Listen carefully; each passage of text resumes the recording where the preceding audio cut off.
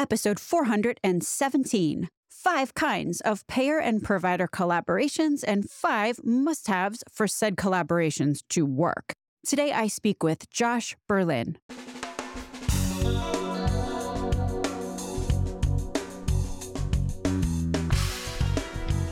American healthcare entrepreneurs and executives you want to know.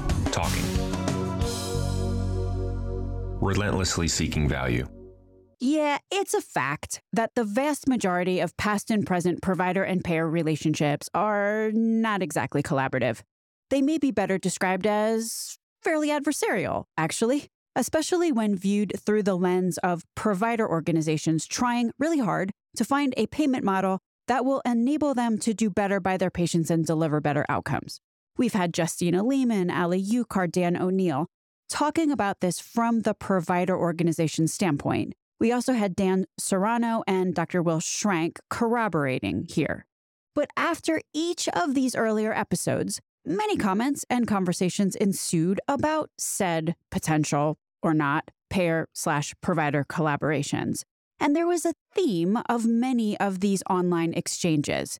The theme was wondering if we'd all get laughed at for even talking about these rare and elusive Shangri-La scenarios, like expending words and energy thinking about payers and providers working together was as crazy as being seen earnestly discussing, I don't know, whether mermaids know about ants or something. And that's why I wanted to get Josh Berlin on the podcast today to talk about the why, the what, and the how of collaboration. I wanted to know if there really is a solid why here for the why collaborate, especially from a payer point of view. And when I say payer, I mean a payer kind of payer, like a Blue Cross, United, Cigna, Aetna plan kind of payer. And I'm calling that out because payers are intermediaries in all cases except for their fully insured members. Except for that one book of business, entities actually taking the risk are taxpayers or self-insured employers. So saving money on its face is not a super compelling value proposition. Listen to the show with David Contorno for the why there.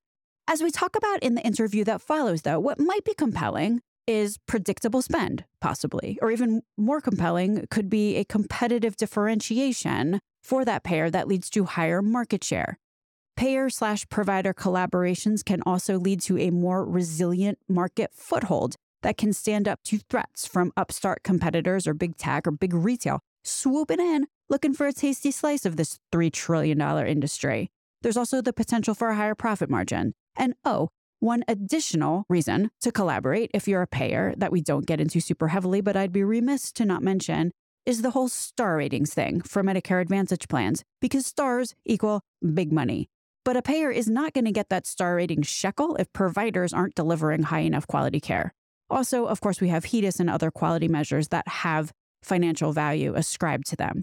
In the conversation that follows, Josh talks about different types of collaborations. Like, collaboration is a really very vague term. So what exactly is this collaboration? What does it entail? And how do you do it? Josh told me that there are 5 kinds of collaboration, and here they are in order of their depth of entanglement, I guess you could call it. Level 1, sharing data back and forth. 2, use that data to identify areas of need and then do something programmatic together, like create clinical pathways or work on one very specific type of quality program. Level 3 is a joint venture. You JV and work together on some sort of narrow network kind of product. Level 4, become capital partners in some way. And then level 5 is having a risk-bearing kind of relationship, like the provider gets a piece of the premium dollar. So that's the 5 types of collaboration. But here's the things you got to tick through that you have to really go through and make sure you got all these things before you start. Otherwise, it'll be a monumental waste of time. Number 1, complementary capabilities that enable scalability. Number 2, checkbox to check. A desire for sustainability in a market, and both have common goals and objectives and an agreed upon time horizon. Number 3, checkbox. Both parties need to be pretty flexible. Rigid products have a shelf life. You got to be willing to advance with market dynamics flexibly, like know how to iterate around whatever it is you're doing. Number 4, excel at collaboration. If you're going to collaborate, you have to know how to collaborate, and that's a cultural thing. Number 5, compatible risk profiles. This means not just taking risk, but knowing how to do it in a way that will work and navigating around things that could cause trouble when moving from fee-for-service to a more capitated way of going about things. Josh talks about some of them. Just to loop back around on number 4 there, because to collaborate, you need to collaborate. I called Josh out on this one, and he reiterates that, nothing to take for granted here. It might seem obvious, but it's so frequently an internal unknown at a lot of payers especially. I mean, if I'm a provider organization and you force me to only communicate with you through snail mail, i.e. postage stamp, letterbox, the whole nine, I don't know. I'd kind of get the vibe that I'm being enthusiastically ignored, which I just cannot square with a collaborative spirit of any kind. Josh Berlin is a founding partner of Rule of 3, which is a consulting firm. Rule of 3 has clients that are physician practices, hospitals, health systems on the traditional side, and they also work with non-traditional organizations like Walmart Health and Wellness. They also work with payers like Regional Blues and employer plans. My name is Stacey Richter. This podcast is sponsored by Aventria Health Group. Josh Berlin, welcome to Relentless Health Value. Stacey Richter, always good to be with you. It is such a pleasure to have you on the show today. Let's talk a little bit about payer/provider collaboration. If I'm thinking about this from a provider standpoint, a desire to collaborate with payers seems pretty self-evident, the why there, especially if you listen to this pod on the regular and/or you're trying to actually deliver better patient care. Now, the show with Dan Serrano really covers why getting a piece of the premium dollar is a bit of a holy grail here. And since payers have those said premium dollars, the why collaborate, again, from a provider lens, doesn't seem overly mysterious. But what's the why from a payer standpoint? The payer is interested in making sure that they have the ability to interact with their member population in a bit more of a significant way. So in less altruistic terms, it's more money for the plan. But obviously the plans are so successful in their own right, you really have to find a system and a plan and a market together that are really interested in doing something that's more unique or more distinctive. So from a plan perspective, you're saying that it has to start with a payer with some vision and a desire to do better than the status quo. But if they dare to dream bigger, then the opportunity for the payer is that by hooking up with a provider who actually interacts with plan members way more than the plan does, then this translates to more money for the plan somehow that I'm not quite getting yet. So let me just dig into this a little bit here. If I'm thinking about this as a zero-sum game kind of situation relative to that premium dollar, and I've heard what the goal is for the provider organization is to get like 35% of the premium dollar. Mm-hmm. But if the care delivery organization is sucking out 35% of the premium dollar, that means that the payer is getting 35% less of the premium dollar. So what you're saying is yet the payer still wins here somehow? Like that this is still advantageous? No doubt. I mean, remember where the majority of the money in healthcare sits. It's with the plans.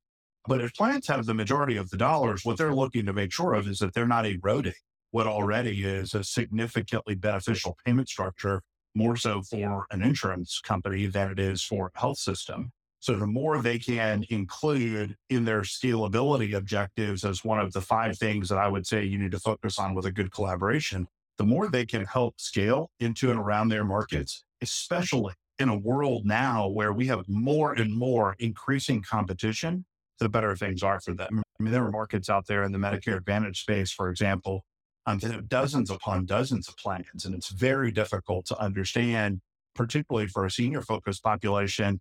So the more plans through their lens, but also through provider lens, works both ways, the more they can think about scalability and geographic footprint and geographic differentiation, the better off both of them will be. If I'm understanding this, from a plans standpoint, it's the provider organizations, really, these care delivery organizations with all the physicians and the nurses and the clinicians who work there. It's those individuals who have the relationships with the patient.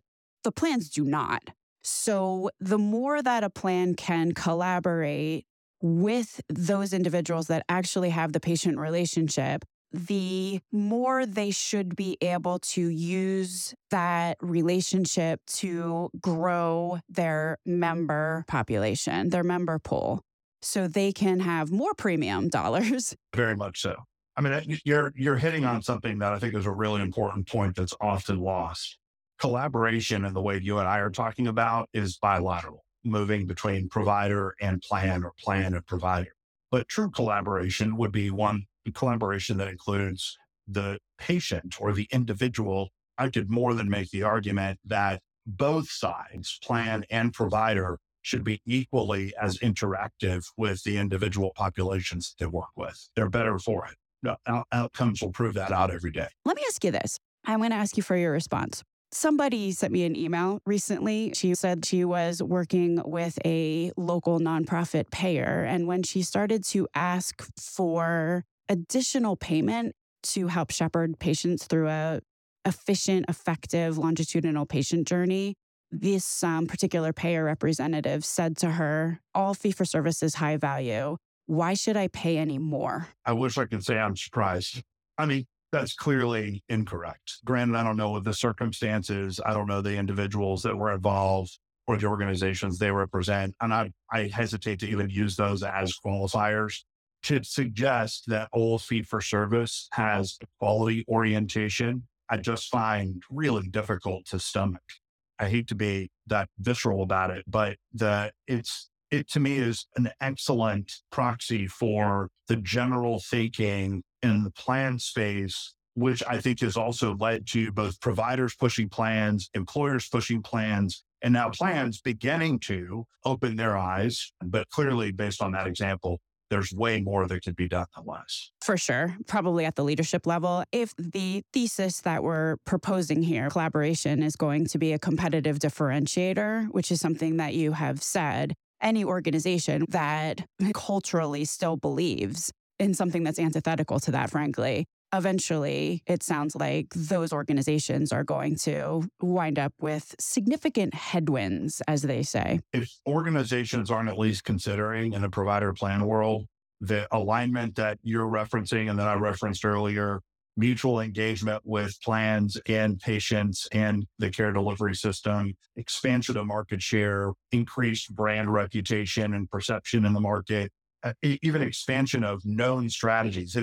Considerations like that need to be very top of mind for organizations that are really attempting to be thoughtful about these collaborative efforts. And hopefully, and this is, I recognize too altruistic a statement, we still live in a healthcare world where we're more interested in the bottom line than we are the percent of GDP that we're clearly affecting to the country's detriment. So if we're thinking about this collaboration goal, to do this successfully in such a way that it becomes a win-win for everyone, including the patient, what's our checklist? Is there some kind of set of must-haves for anybody that's contemplating, like, hey, I feel like we should be doing this? What should they be thinking of right now? Let me step back from that for just a second and just briefly mention that there are typically 5 different types of collaboration that you see in the industry. And then I'm going to answer your question directly. At the most basic level, you're transparently sharing data back and forth between provider and plan. Maybe you're beginning to evolve towards doing some type of programmatic intervention, so focused on adverse drug events amongst elderly patients, for example, which a couple of Blues plans are working on, or collaborating on clinical pathways. You could go a step further than that and jointly develop products, Blues plans and provider organizations. Sometimes you're engineering narrow network style products with a primary care focus to it, maybe something around Medicare Advantage. But then you take 2 steps further than that, and you could either become a capital partner together where you're jointly invested in some type of NUCO or entity or delivery care, offsetting investment, et cetera, or ultimately could become some type of risk-bearing entity, risk being not just about risk management, but risk being that which is associated with value-based care, taking on a risk for capitated dollars or structures. So those are typically the collaborative types that are in the market. I may be overgeneralizing, but I think that's fine for this conversation. Just recapping what you just said, the 5 different types of collaboration, as you said, this is probably, that could be a 2-semester graduate course, just going through them. But the 5 that you mentioned are, number 1, sharing data back and forth. The second type is maybe you use that data to identify areas of need, and then you do something programmatic together, like you create clinical pathways or you work on some kind of quality program. The third type is the joint venture. You JV and work together on some sort of narrow network-esque kind of product. But basically what the collaboration looks like is a joint venture. Then number 4 is you get in bed together and you become capital partners in some way. And then the fifth one, there is a risk-bearing kind of relationship. And this might be what we were talking about before, where the provider organization starts to take or get way closer to that premium dollar and take a percentage of it. I'm thinking that's what you mean by the fifth one. Did I get that right? You got it. That's right. Okay, so move on. If there's general understanding that those are typically the ways, and where I started from transparent data sharing and moving all the way to something that is a risk-bearing true partnership, you're increasing the depth of collaboration on that continuum. So then if both players understand that one of those is the goal or objective, then you need to ask yourself, again, 5 questions. It's ironic that I'm using 2 5s because most everything that we do comes in 3s, but I'll violate my own rule. Typically the 5 characteristics that you want to be focused on for a partnership. And when I say partnership, I'm using it in the absolute broadest potential way. The first is something I mentioned briefly a few minutes ago, and that is scalability. So ensuring both sides, ensuring complementary capabilities help to enable scale, both for the provider organization and for the plan. Scale can come from not just geographic dispersion, but it can also come from expansion of services and expansion of delivery and or reimbursement portfolios. The second would be sustainability is important to bear in mind. So the more collaborative you are, the longer term you should be thinking we could be sustainable in this market for these target populations against what we're attempting to deliver for them. Those organizations that think that way are not just thinking strategically, but they're really embracing that we need a more holistic set of capabilities to bring to market, and a provider plan relationship can certainly help that along the way. The third would be flexibility. So adapting quickly to how changing market dynamics are impacting one or both of the partner organizations. In other words, the competitive forces that are bearing down on that market. As you well know, in the provider world, we live in an environment where we are 3 called the new Big Four, continuing to advance their mission: Walgreens, Walmart, CVS, Amazon. That type of competitive dynamic in a traditional health system market with a traditional health plan is an example of the type of changing market dynamics and competitive forces you need to be flexible against, and a relationship should be able to provide that for you. The fourth we've talked about, or at least used the term now for a bit of time here together, and that's collaboration. And we generally mean collaboration as it is defined, where they are jointly creating products and services. They're truly collaborating together that's addressing the needs of a target market ideally. So you're managing populations more effectively through the collaborative relationship. But at the same time, you're not losing sight of each of your organizational bottom line goals. So you're supporting your growth targets, both programmatically, strategically, programmatically, financially, and operationally. And then lastly would be what the risk profile of an organization or a couple of set of organizations partnering together need to or want to be are big time considerations. The willingness to innovate, the willingness to be able to think about risk, particularly capitated structures, manage it effectively, manage populations tightly. That has both a financial element to it and a quality element to it, as well as the experience side for the individual, no matter where they are in their journey. Those sort of round out. I mean, if you think about a clock, that should round out the way to get us back around to the top. That should round out what organizations really should be thinking about when they enter into these relationships. Let me just run through what you just said and make sure that I am picking up what you're putting down there. My original question was, what are the must-haves here? What must an organization who is thinking, collaboration as a strategy, as a business strategy, and potentially clinical improvement strategy that I should be thinking about? And the first thing that you put on your list is contemplate the scalability. Because, and I totally get what you're saying there, because if the purpose of collaboration from at least the standpoint of the payer is to be able to competitively differentiate such that they can grow their market share within any market or maybe expand geographically, then that would have to be possible. So you would need scalability almost to provide the value prop to even do this, correct? Yep. Okay. So then the second thing on your list is to contemplate sustainability and to think long term. And what I started thinking about as you were talking about this one was you're basically creating some kind of flywheel there. That if every step of the way you're, scaling a mountain and that's going to be endless, it's just the juice starts to not become worth the squeeze. For sure. Okay, so that's number 2, sustainability. Then we have number 3. You're doing great so far. This is fantastic. This is better than listening to me. Thank you. I aim to satisfy our listening audience here as well as our guests. So number 3, you had mentioned you got to be flexible. That if you have a very inflexible organization, then you're not going to be able to bob and weave to the extent that the collaboration itself might require. But also, obviously everybody's chasing the market dynamic here. So you're not going to be successful. Granted, probably you're not going to be successful anyway if you're not able to adapt to changing market dynamics, but the collaboration is just going to steamroll you. It's amazing how organizations are in the provider plan world, how unaware they are of forces, even still today, forces beyond just the traditional ones in their market. They still generally gravitate towards them competing against the hospital up the street, the physician up the street, the new plan that might be out there, but rather than a lot of other activity, which, that's why I can't underemphasize enough, being able to be flexible and adaptable. And if anybody wants a lot of examples, like 35 minutes of examples of this, listen to the show with Dan O'Neill from... Wow, so good. Yeah, from last March, where he basically is like, I got to send letters, snail mail letters, and then wait 6 weeks for a response. And he was talking about IPAs and plans in California specifically.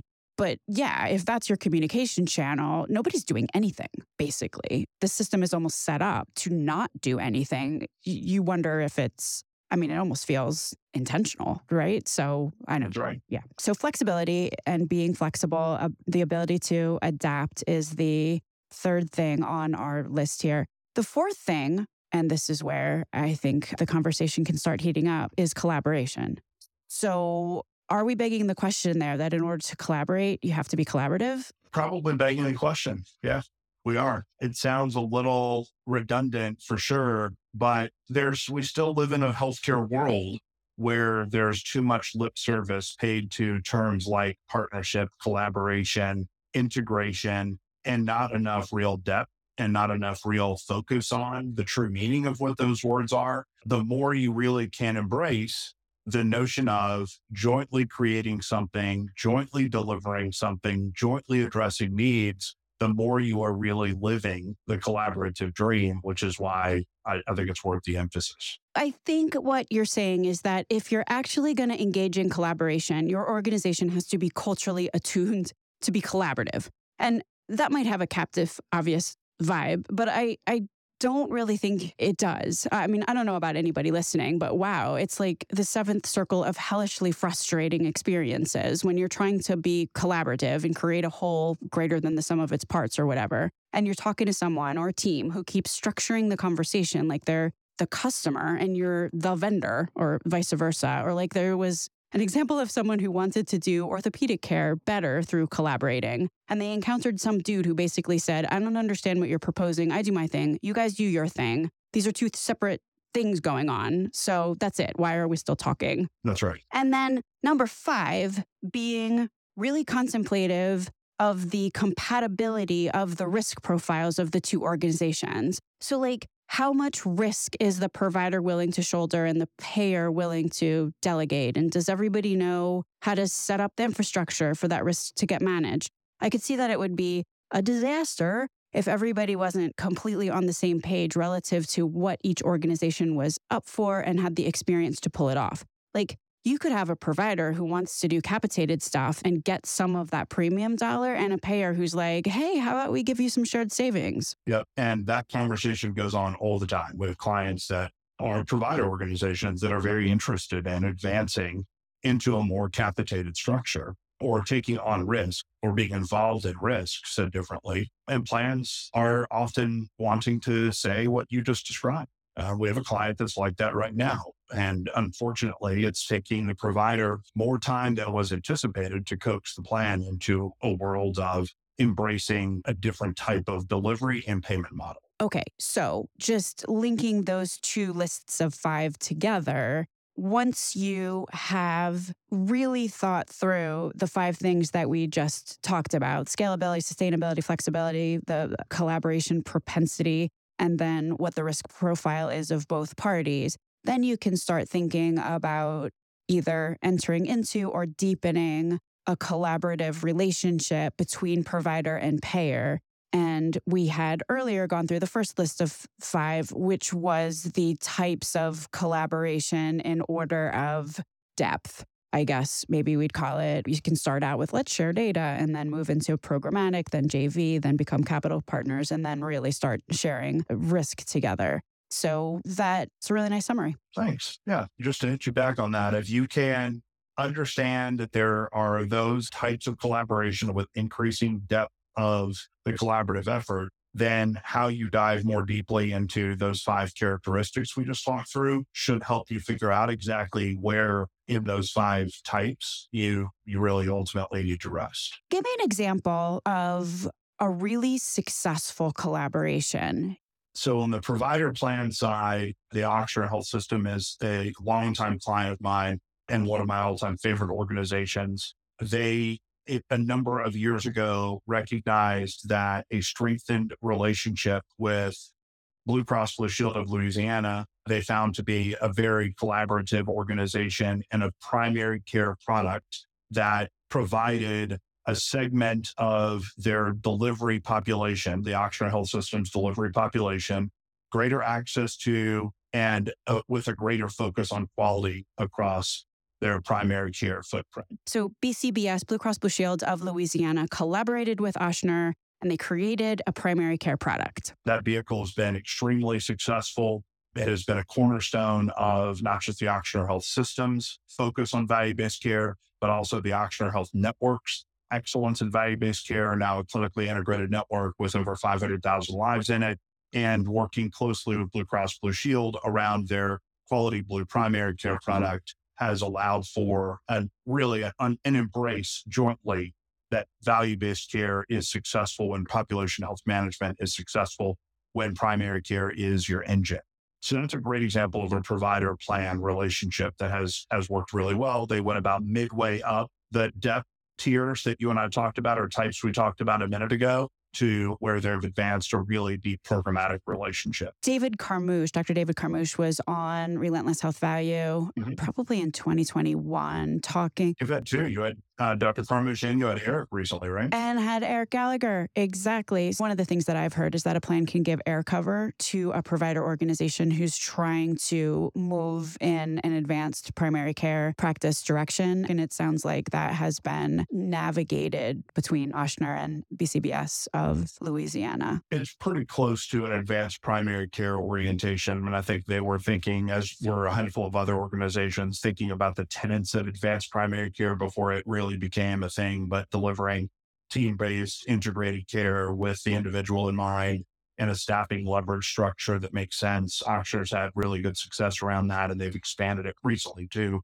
in a non-payer collaboration way, but with their 65 plus clinic. So you're right. I mean, it's really been of great value to both the system and the plan, but most importantly, it's been of great value to the patients that are treated. I am sure that the number of fails relative to collaboration are many and varied. If you had to pick one that you thought may be, let's just say, the most lesson worthy, if that's a word, if I asked you to give me a collaboration fail, who would immediately come to mind here? Oh my gosh. I hate to even call this out as a failure because it has been so well publicized, but maybe I'll try to give it a different spin or a different lens. And that is the artist formerly known as Haven. So probably not one that would immediately come to mind for maybe you and others, but Haven, as a reminder, was the collaboration between Amazon, Berkshire Hathaway, and JP Morgan Chase. And it had grand visions at the start, immediately made huge waves across the industry that these three enormous giants were going to get together and an attempt to transform healthcare, which later was, I believe Warren Buffett was quoted as saying how difficult all of that ended up being.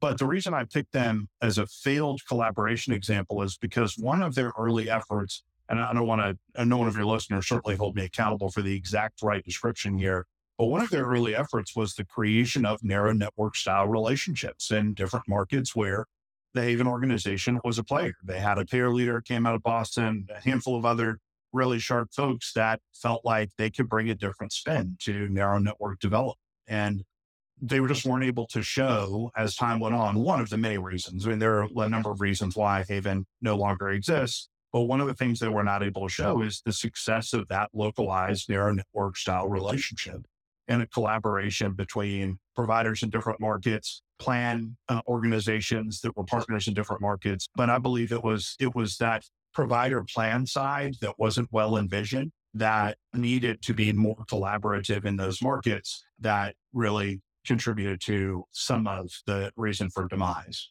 And that, I think, is an interesting signal in and of itself of a few different things.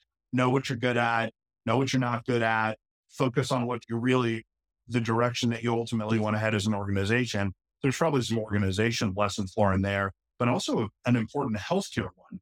That is, building a provider plan relationship needs to have those 5 areas that we talked about earlier at their core. And hopefully that contributes to mutual success for both organizations longer term. And relative to Haven, I probably could have predicted on day 2 that they were going to fail. Do you want to know why? Go ahead. And it kind of probably goes back to your list ultimately, this understanding, this flexibility, and what does it mean to be an adaptive organization? And this is because a friend of mine was up for a job there, ultimately did not get the job. And the reason why they were told that they didn't get the job is because apparently earlier in their career, they had wound up pissing off a vested interest who then had a seat on the Haven board. So what that told me is that the objective of the organization, Haven, was to wildly disrupt healthcare, including all the vested interests, without upsetting a vested interest. So I think that's fair. I totally think that's fair. Yeah, exactly. There have been lots of opinions on it, but I think it's an excellent case study and sort of what to and not to do. But there's also good work that's grown out of it. So on the one hand, I think it represents a failure, but on the other hand, it led to successful endeavors like Morgan Health and Amazon's new anchored strategy around primary care and so on. That's true. I mean, you could call it a learning moment. Expensive, probably. I'm sure it has been. So if someone is interested in learning more about Rule of 3, Josh Berlin, where would you send them for more information? Stage Director, thanks for asking. Our website is a great source, or o3.com. So that's Rule of 3 or ro3.com. Our LinkedIn page, we're regularly liking Stacy's and the Relentless podcasts. But our LinkedIn page is a great resource. Josh Berlin, thank you so much for being on Relentless Health Value today. Stage Director, thanks for having me. So let's talk about going over to our website and typing your email address in the box to get the weekly email about the show that has come out. Sometimes people don't do that because they have subscribed on iTunes or Spotify or we're friends on LinkedIn. What you get in that email is a full and unredacted, unedited version of the whole introduction of the show transcribed. There's also show notes with timestamps, just apprising you of the options that are available. Thanks so much for listening.